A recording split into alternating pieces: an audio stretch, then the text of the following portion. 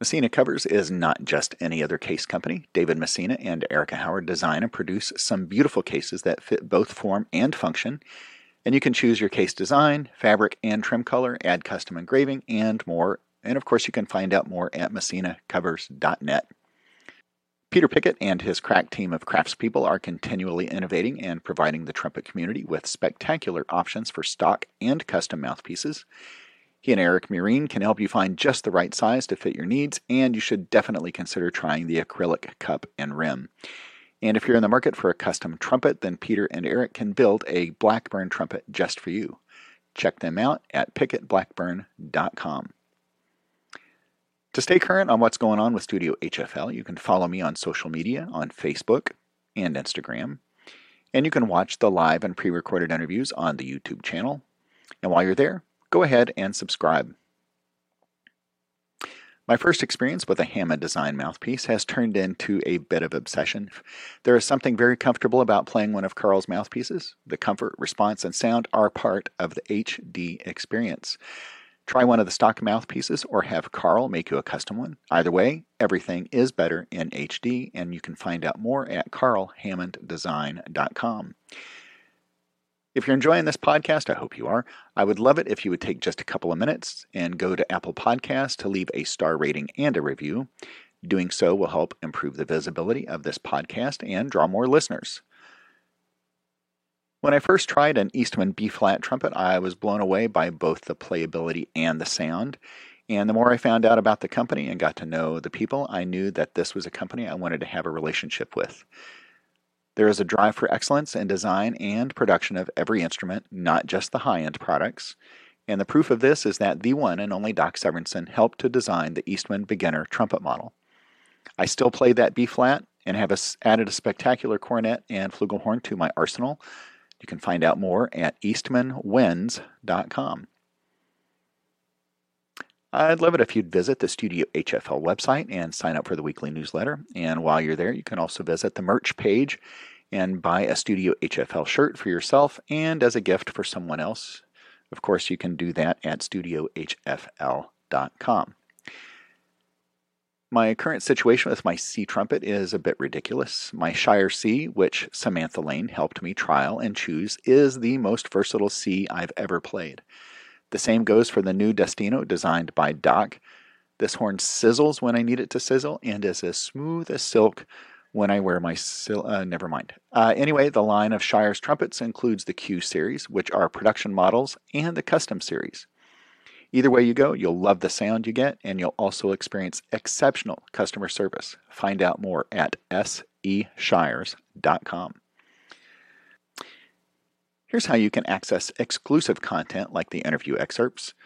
I'd like to invite you to become a part of the Studio HFL community by going to Patreon and choosing from one of the 4 tiers of support.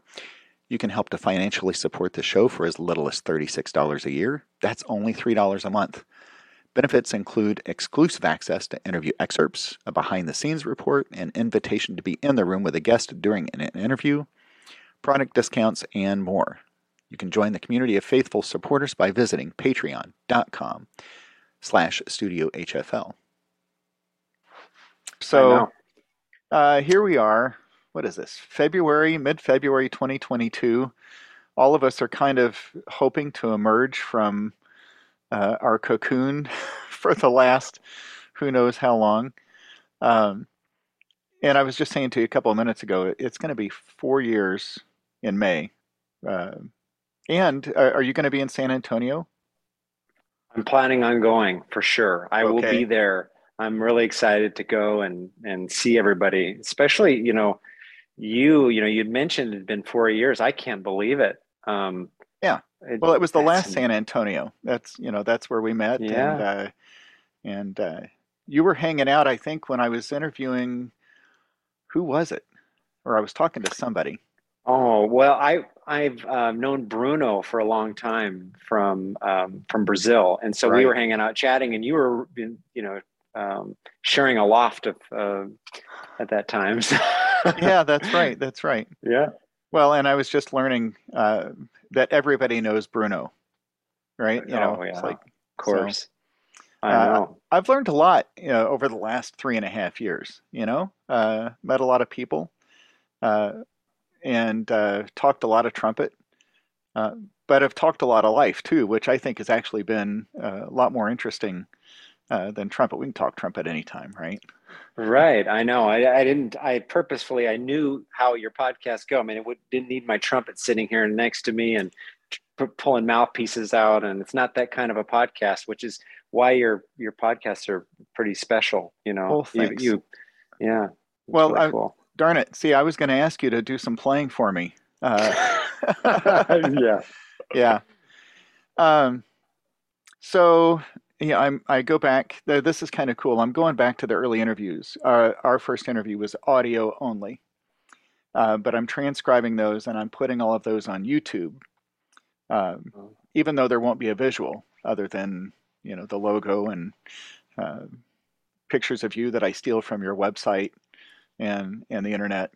But just another way to get the interviews out there. YouTube's actually been a great avenue for promotion. Oh, But yeah, I'm yeah. sure. Okay, so what prompted this conversation was this release of this Tornada, right? Um, okay, so I'd heard a little bit, and then I said, "Hey, send me however many copies," and I sent those out to some friends and sponsors, which that's really they're the same, right? Friends are sponsors, sponsors are Mm. friends. Um, and then Dan Gosling uh, went nuts on Instagram about it, didn't he? Yeah, I was stunned. I'm always so grateful when people are listening because you put stuff out there and I mean I never expected anybody really to even listen, and so to get some really great feedback, and Dan, of course, that was really fun Mm-hmm. because the dust has settled now. The album was out, it came out in August, and so that first month or two it's just been going like gangbusters, and then things kind of level out a little bit to the norm, and Mm-hmm. so Dan having really enjoyed it. That was really fun. That was a nice Mm-hmm. shot in the arm. Um, okay, so August comes the release, right? That's like when you finally get to light the candles on the birthday cake. But it takes an awful lot of time to put this birthday cake together, right? Sure. Yeah, it was And, a long process for sure. okay, so when did you even start thinking about this?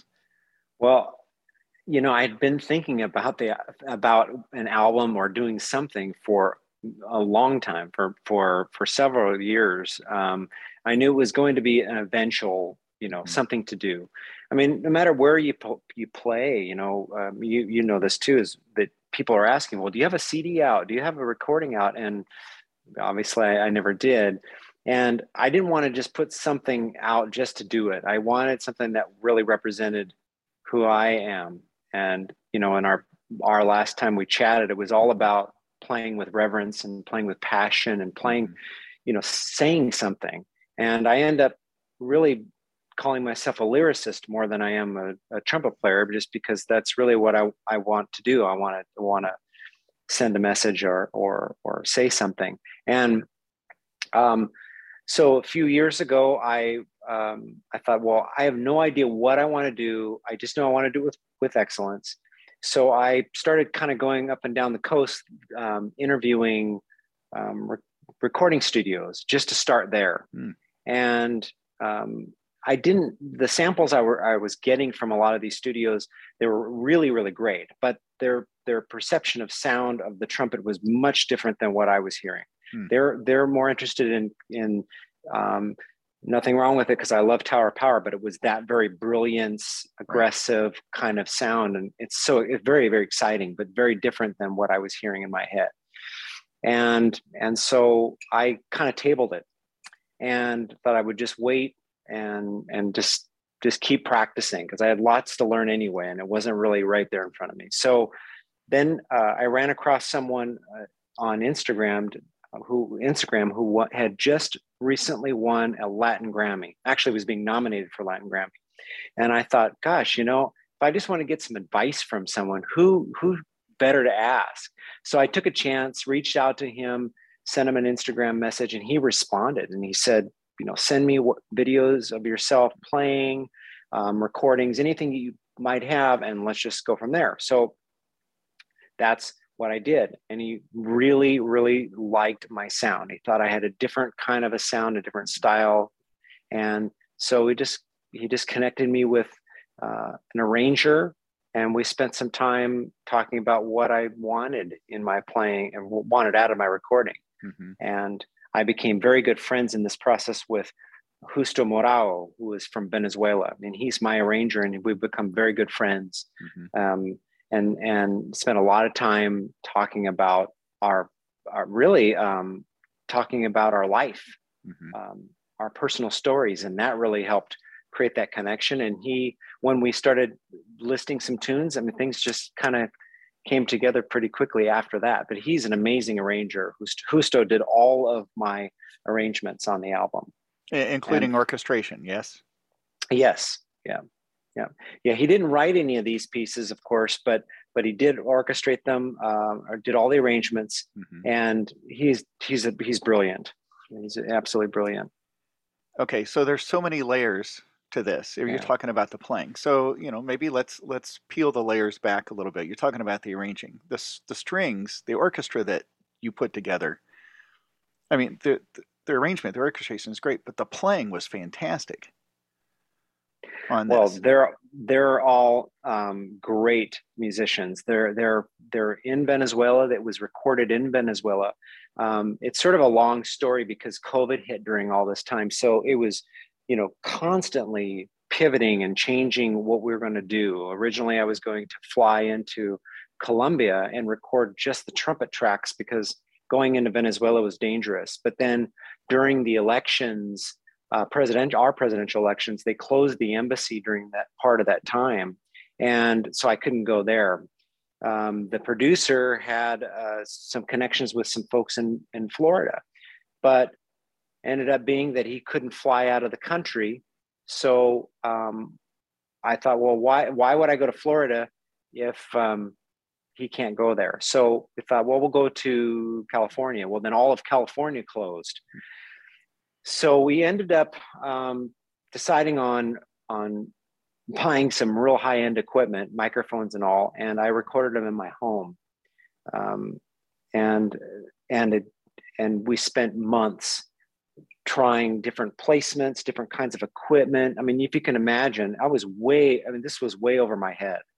But so I had a big learning curve and spent a lot of time with engineering, and worked out great, of course. But the musicians are all studio musicians. They're freelance musicians in Venezuela, and I zoomed in during the recording sessions, and had some things to say, but not a lot. I mean, they were amazing musicians, really, Mm-hmm. really great. How much rehearsal did it take to put that together? They did it in it was two days, two sessions, Mm-hmm. full days. So did you lay your track then on top of that, or had you recorded yours? Oh, you. No, I recorded it after theirs. They Mm-hmm. recorded their tracks. Uh, we edited those, and then they sent me some raw tracks, and I laid down basically about 3 to 4 full tracks, and then they took sort of the best elements of those and put me together. And then it was a big job trying to find a great mastering engineer, which I had no idea how that all worked. And it's amazing what has to go into that part of it as well. So Herman Landeta was the mastering engineer out of Florida. As a matter of fact, he was originally from Venezuela as well. And what's really cool is that the title Tonada, which is part of the second track, Tonada del Cabrecedo, and that was originally written by Simon Diaz, who is a famous legendary folk singer in Venezuela. And Herman recorded for Simon. Simon's been dead now since the 90s, but it's an amazing kind of a full circle, and it's sort of a goosebumps moment for Herman. But anyway, yeah, so it's a lot going into this project Well, for hard to sure. believe that you guys were not in the same room putting this together. I mean, the I know. technology is amazing, but I mean, truly, the mastering, the guy was gal was perfect Yeah. in putting that together. Okay, so you're getting all this high-end equipment to try to capture your sound. The end product, would you say they got it right? That your sound that you hear on the CD is Exactly what I wanted. It exactly was what you want. exactly what I wanted. And yeah, I absolutely love it. I was willing to scrap the whole project, to be honest with you, Larry. I was willing to scrap the project if it sounded like I was recording in a basement or I Mm. was recording somewhere, because there are some really great recordings out, and a lot of great recordings have come out of COVID. But and I'm not putting down anything that came out, because we needed to be creative. We needed to express ourselves during COVID, but I just didn't want to do it at the expense of the quality. I mean, I was willing to fly anywhere to get a great recording, but I just couldn't do it. And Mm-hmm. so I was going to just wait. But anyway, it turned out great. I'm happy with it. Were Yeah, there but it any was just an tracks, enormous amount of effort. Enormous. that didn't make it on the CD? Uh, no, there were some arrangements that we thought we would include and Mm-hmm. record, but I ended up tabling those. I didn't think that they fit. It was Mm-hmm. already kind of eclectic in a way. I just didn't think that they were going to work. Well, you So say eclectic, but I think the album really flows well. I mean, it's it like there's like a theme, right? sure it does work. And that was I think that if I had added anything else, it probably would have been a little bit different. The instrumentation was slightly different. And, but yeah, it all works. I'm thrilled. You know, Simon, like I said, Simon Diaz, his recording or his song was featured on here. Actually, a couple of them. His daughter and his son both love the album, and you can see on the back there wrote a couple of Mm-hmm. notes in there too. So really fun. I hadn't. I should have researched this part, but did you play trumpet on the entire thing, or did you do some cornet? I did trumpet, cornet, and flugelhorn. I played um, let's see, I played Luna de Margarita on flugelhorn, and Shokin Farewell I did on cornet. I could have sworn you did lightning rod on cornet. As No, fluid as fluid as that is, I mean, it's. you know, And if that anybody wants was a definition of legato, I'm going to send them that recording. that was so hard, Larry. That was one of the hardest things I've ever played. I that piece was written by Jerry Reed, who is a legendary guitarist from Nashville back in the old days. Right, he was Yeah. this one of the stars in Smokey and the Bandit Mm-hmm. movies, and he was a legendary guitarist. And my dad loved country music. And I shared with you in our last podcast, my dad died young, actually died 60, he was 62 and a half and years old. He died in 2013. And he loved country and Western music, that old time music. So Mm-hmm. I wanted something, but how do we make that work? And this piece was amazing. It featured, I think it's a guitar technique called the claw that Jerry Reed invented. Mm-hmm. Anyway, so I thought this would be great to do. So I send this over, some recordings of Jerry doing this on YouTube to my arranger, and he Mm-hmm. said, I don't know, I'm not sure this is going to work. So we sat on it for a little bit, and he came back and said, you know what, I think we can do this. So he sends me sort of this rough outline, and when I started to play it, I said, I don't know what I was thinking. This is ridiculous. The slurs are just insane. And I just spent a lot of time working on it and decided to go ahead and do it. And so, How many yeah, different keys did you try it in? actually, that was the Oh, key. that was it. We Oh. didn't change keys. So my requirement for Husto and in technically wise on these recordings was to write them or arrange them that was in the best key for the music, Mm-hmm. not for me. Mm-hmm. And if it took 6 sharps, so be it. It just didn't matter. I really just wanted to make sure it was for the music. And and part of the ego side of trumpet playing, I didn't want to make it easy for someone to just copy it. So, yeah. Yeah. You say you're talking about the lyrical side, trying to be a lyricist in this, but I think you're also a violinist. Thinking about Ashokan Farewell. Well, you're a guitarist with Lightning Rod, but you're a violinist with the Ashokan. That was for the Ken Burns documentary, wasn't it? It was written for Civil War. Yes. Yes, it was actually the piece Ashokan Farewell was written for a folk festival in Ashokan back in, I think it was 1980 something. Mm-hmm. And Ken Burns heard this and thought this was perfect for his documentary, The Civil War. And I fell in love with this melody, just gorgeous, and thought we could do something special with it. Mm-hmm. As a matter of fact, Jay Unger, who wrote it, liked it as well. I sent the link over to him, and he wrote me a nice note back. It's funny how many people swear that was taken from some Appalachian community back in the 1800s.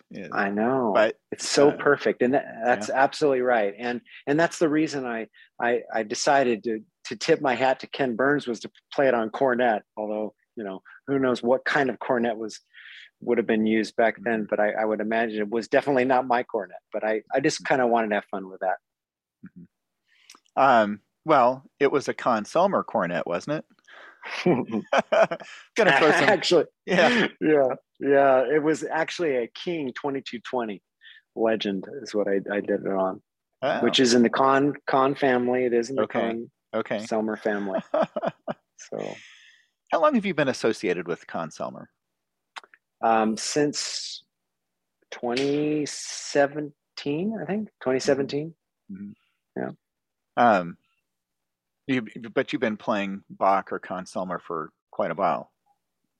I have been my whole life practically, and I apologize for. It sounds like my puppy is. Oh, I can't hear it. Making noise in the background. So, but yeah, I've been playing with Bach 43s for forever. Mm-hmm. And sometimes I would go away from it for a little while and play other brands, but I came back to the 43. So yeah, love it. I love it. And C trumpets and whatnot. Here's a thought. I was asking if you'd played some of this on cornet or flugelhorn, but in trying to find just the right sound for each of these pieces, did you mess around with different mouthpieces? Oh yeah. What I didn't realize, I should have realized, but you're so much closer to the mic than you are playing on stage. Playing live, it's really quite forgiving in a way. It's done. You're done. But when you're playing in front of this microphone, I mean, you hear every little spit, crackle, pop, and you cannot lie. Mm-hmm. You can't. When you're fatigued and you've been practicing really hard, you can hear it.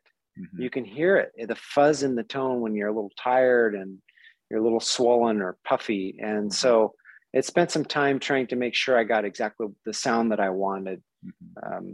It was quite funny because a couple of several of the takes at different times, I'd send in a full take, and Justo would say, well, it sounds great, but you sound tired.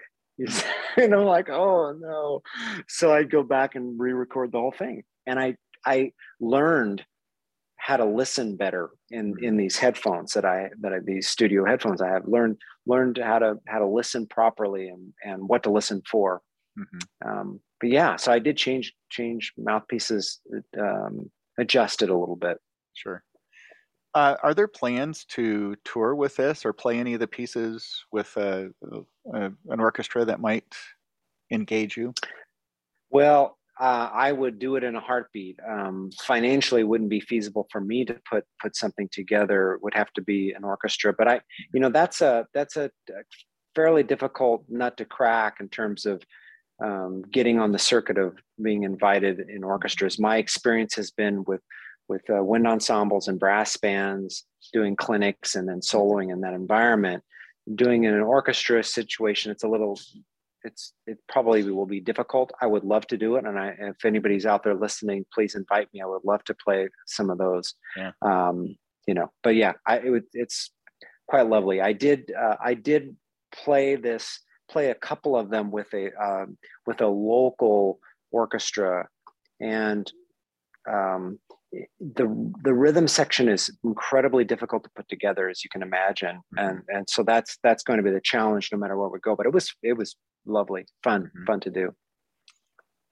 Okay, so some arrangements, of course, written for orchestra, they'll get transcribed for wind ensemble. What is there a possibility that that could happen here, or do you want to stay? You know what? Forget I said that because the strings sound perfect. It would be blasphemy, I guess, to change those. Well, I haven't had a conversation about. By the way, I own these arrangements, these orchestrations, and so they're my property, and I have not even thought about orchestrating these for a wind ensemble. Yeah, so I thought, I take that back. I thought about it, but there's no plans to do it right now. Sure.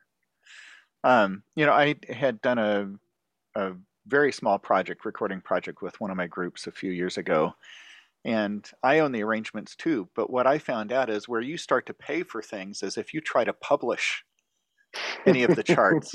Yeah. It's one thing to put the MP3, the WAV file out there, right? The sound, but if you try to actually print and sell the music, holy cow, there are some big hoops you got to jump through.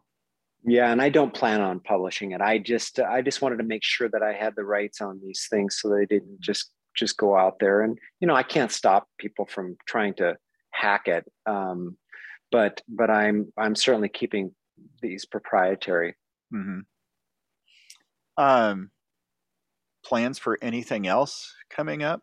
Maybe another project around I did during Christmas time, I did release a single. I did the Christmas Waltz with a similar orchestra. They were in Venezuela, and that turned out really nice. It was a fun single. I've been asked to put a Christmas album, and I don't really want to devote that much energy to put a Christmas album out yet. So I thought we would try it on a single, and then maybe we'll add some later on and create enough over time to build an album.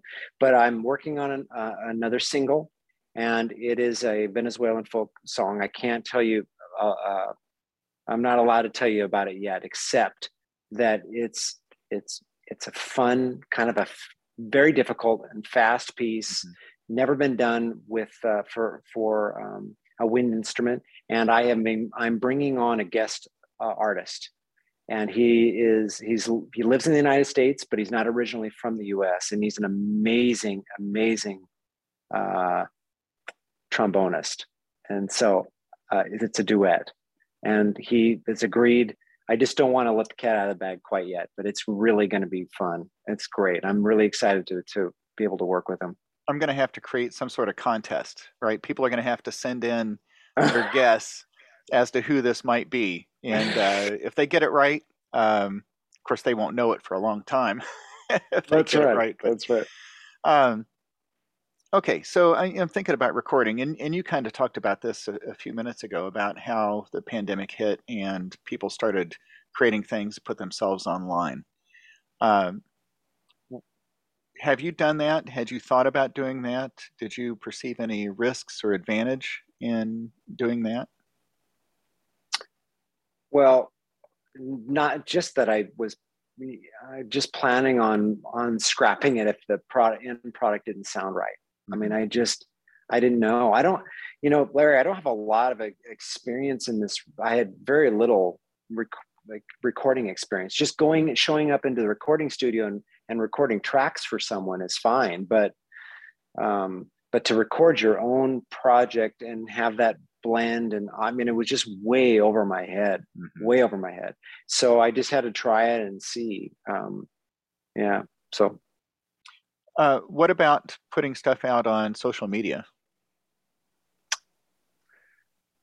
What I mean? Because during all of this, people are putting everything out there, from their lip slur of the day to, the excerpt of the day.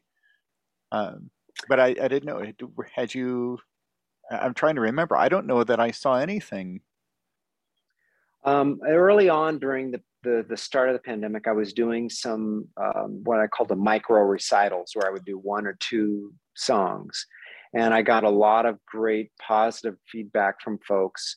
And then I do occasionally do some posts, but they're not typically exercises. I'm Mm, not a big fan of those. There's plenty out there for that, and mhm. they're great, teachers out there. And I get, I'm doing much more Zoom lessons during these COVID times. I think people feel more comfortable reaching out to me, Mhm. and so I'll help.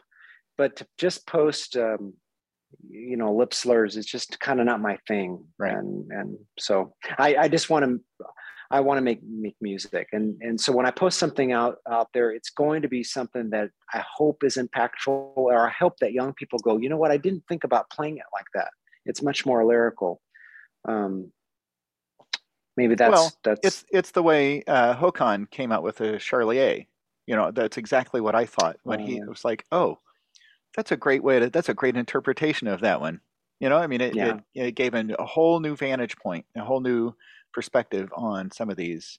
Um, and by the way, I can't play them on C trumpet. I don't know how he does it. I mean, He plays everything on C. some of those are just ridiculous. At least he's not transposing them, right? He's a beautiful. I mean, he's one of my heroes. He's amazing, absolutely amazing. Yeah.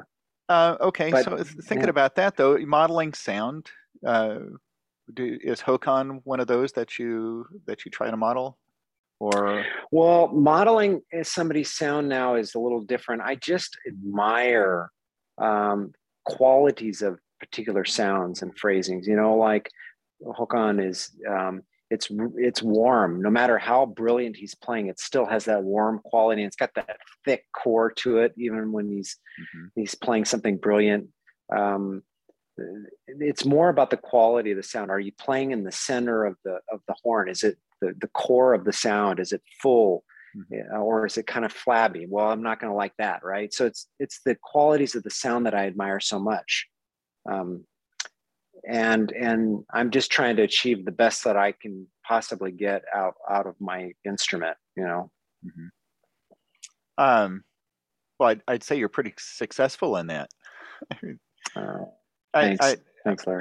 I wish I could play stuff here on the on the recording here, but So there's a couple in here. One you're looking at is track 6 is Chiquilin de Pachin, yeah, and that's it. the other Piazzolla is Romance del Diablo, and those are incredibly difficult pieces to play. They're very lyrical, of course. Um, Chiquilin de Pachin is a piece that Piazzolla wrote. He was having dinner, a glass of wine and dinner outside in Spain somewhere, and he's sitting with his I think the lyricist, and up comes this little boy who was, basically out there begging, but he was selling some flowers to them and trying to make some money, and just a little boy. And they asked him, what he does with the money, and he makes a little bit of money, takes it home to his mom, and he goes. Then the next morning gets up and goes to school, and they felt they had this overwhelming feeling of kind of almost embarrassed for the Mm. how different their lifestyles were. They were having this wonderful evening, hanging out, having a glass of wine. There's this poor boy, right? Mhm. And out of that experience, Esther writes this beautiful melody, and that's what kind of visualizing in my head when I'm playing it. It's But not a tango. I mean, no, well, I it is, but like a lot of Piazzolla's, they don't. These Argentinian tangos have. I mean, he wrote almost 500 tangos, I think it is, and they don't. What's so beautiful, at least in my opinion, I'm not a the authority on Argentinian tango, so I mhm. don't no one yell and scream at me, but they don't have a a heavy pulse. Mm-hmm.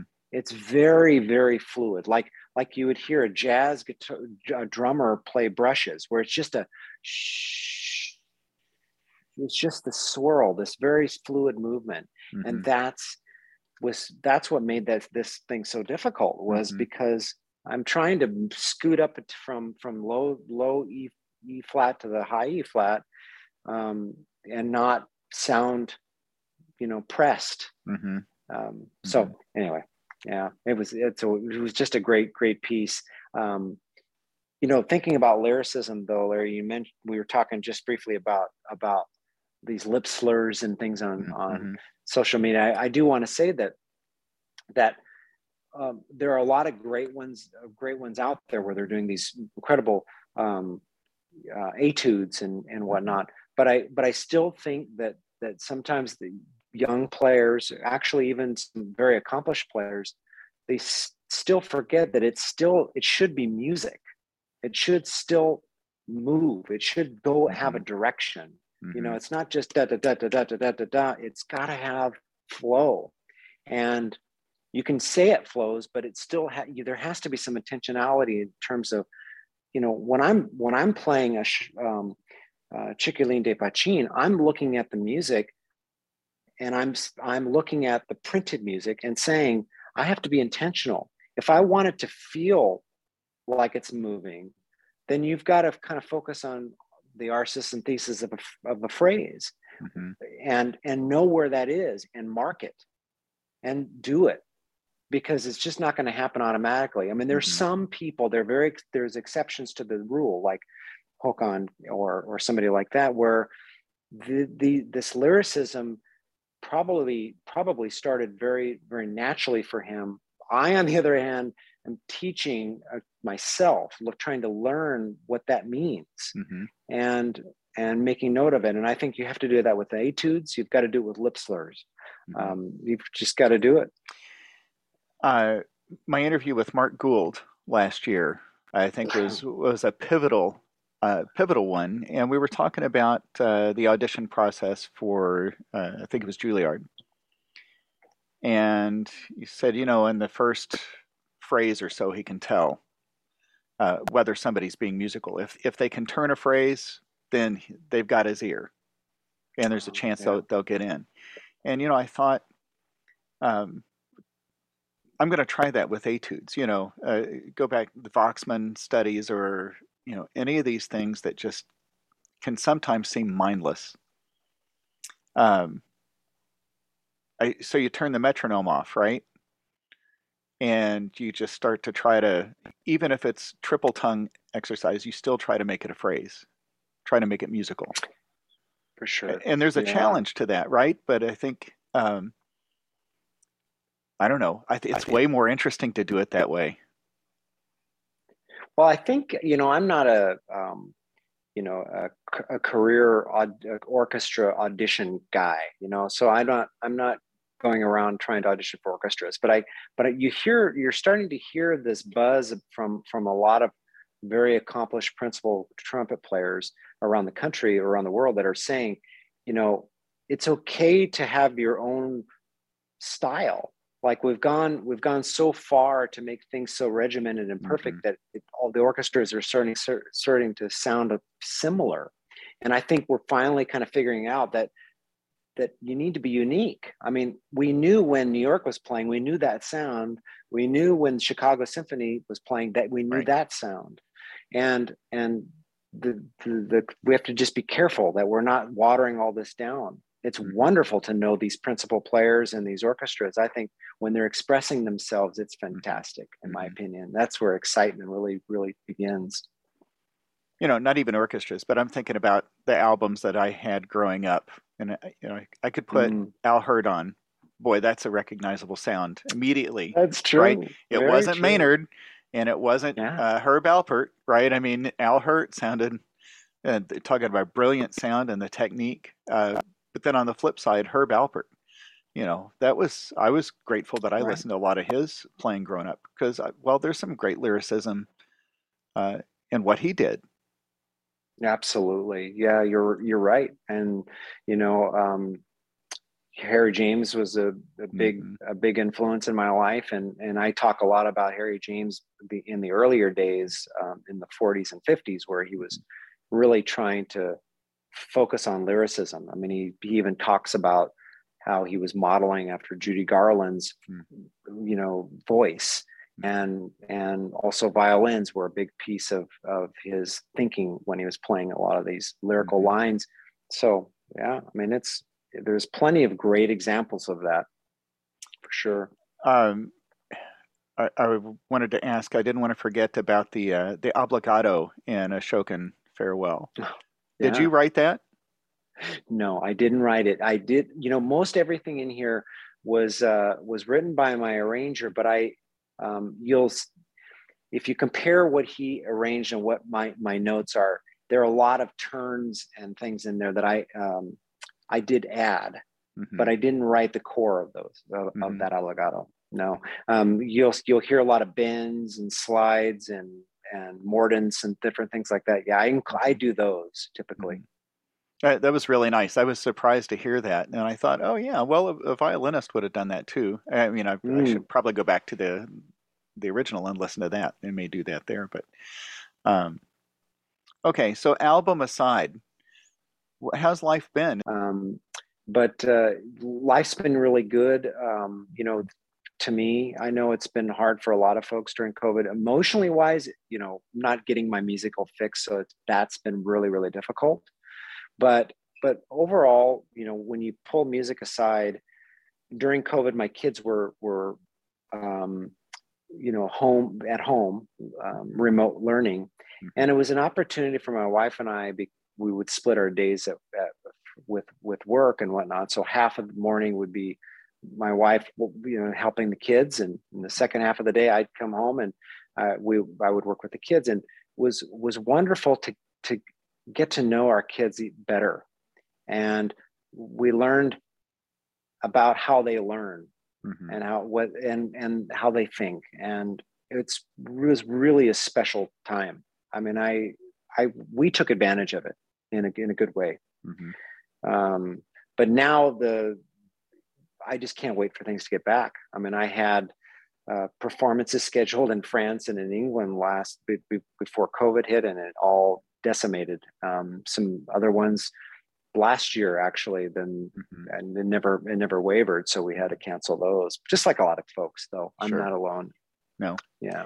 Well, and that's a I don't know if it's comforting to think that or not, but that we're not alone. Everybody suffered through this to some extent. Um,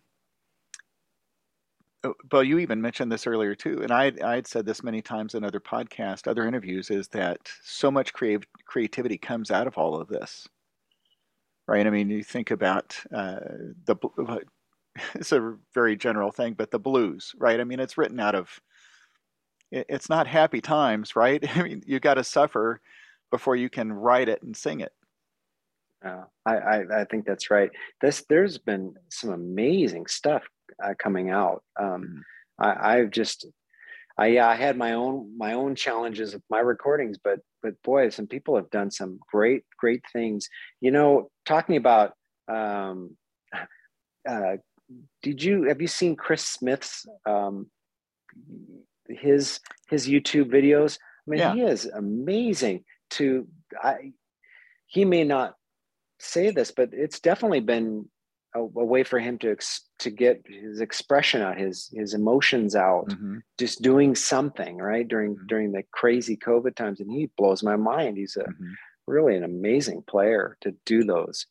Um, yeah, wonderful stuff out there. Well, if I'm thinking about the right person, this is the guy that had the giant beard, right? He That's did. him, right? And I think he shaved it towards the end. It was unrecognizable, maybe in Yes.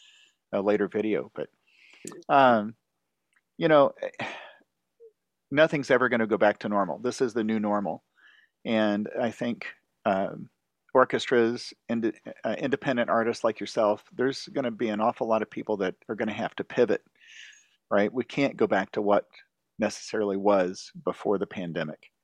Um, I don't know that that support structure is there anymore. And people have learned that technology can can replace a lot of things, but we can't let it replace it, right? It's got to augment it or highlight it. Yeah, if I had a choice to do my recording in person, you need that energy. You do. That was one of the challenges of getting a recording out, was how do you create in some way the energy that is expressed or felt on stage, or when you're working side by side. The orchestra had that advantage because they were together in a room, but they didn't have me in the room to play along, so they didn't have that energy to feed off of. So yeah, we need to have live music back. We need to get on stage. Now I know a lot's happening.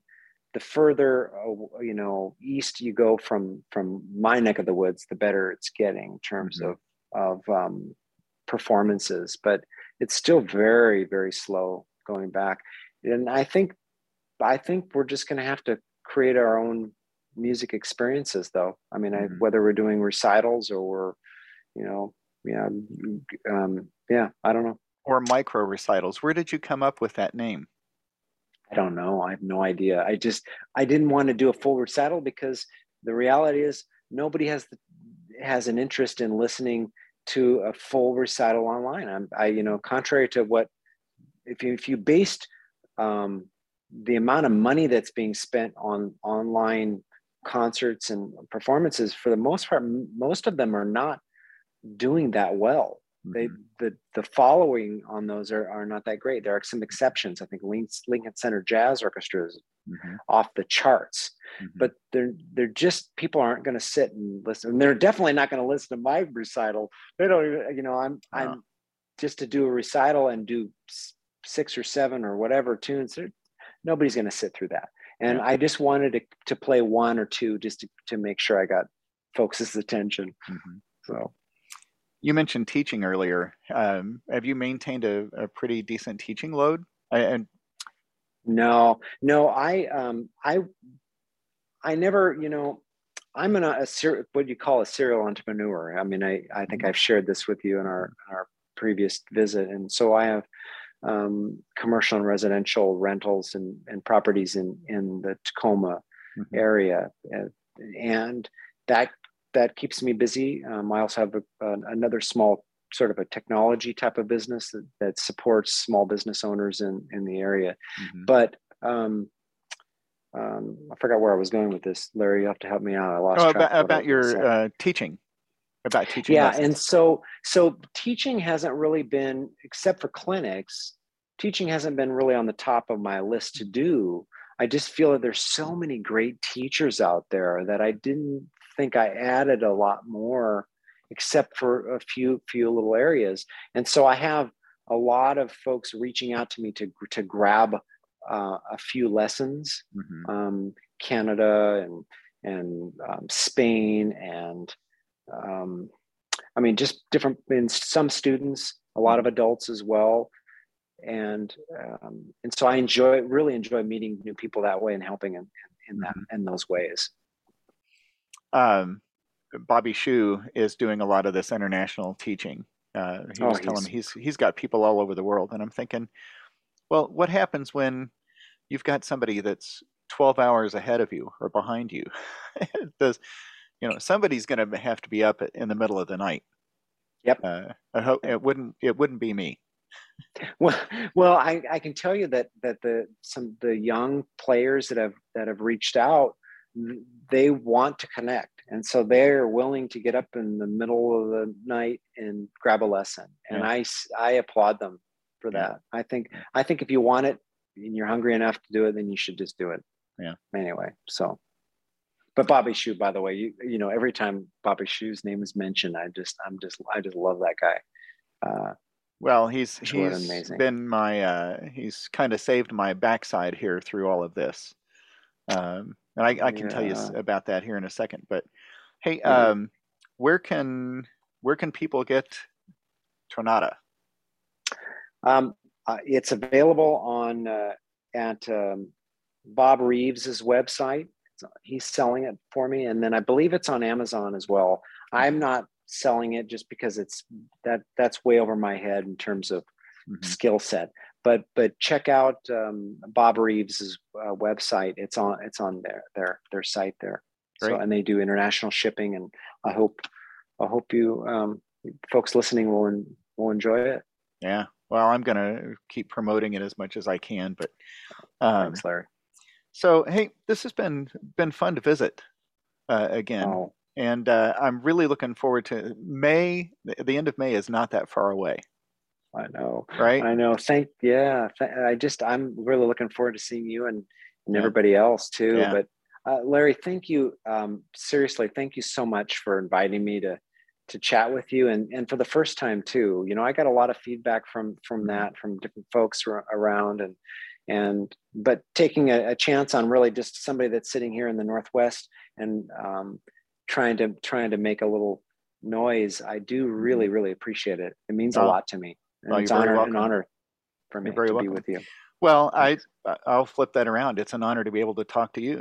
It's Uh, I I have a lot of fun doing this. You know that though, right? I do. Yeah. I do. Yeah.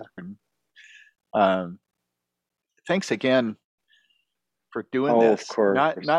Not sending it to me. I'm talking about thanks for putting it together. Thanks for Oh, this wonderful piece of art that you've put out there. thanks. I, I'm happy that a few people are willing to listen to it. It's great. It's really quite exciting. Let me tell you one thing though that I was very proud of is that the Spanish channel television program or television station called Univision. Yeah. They're the largest.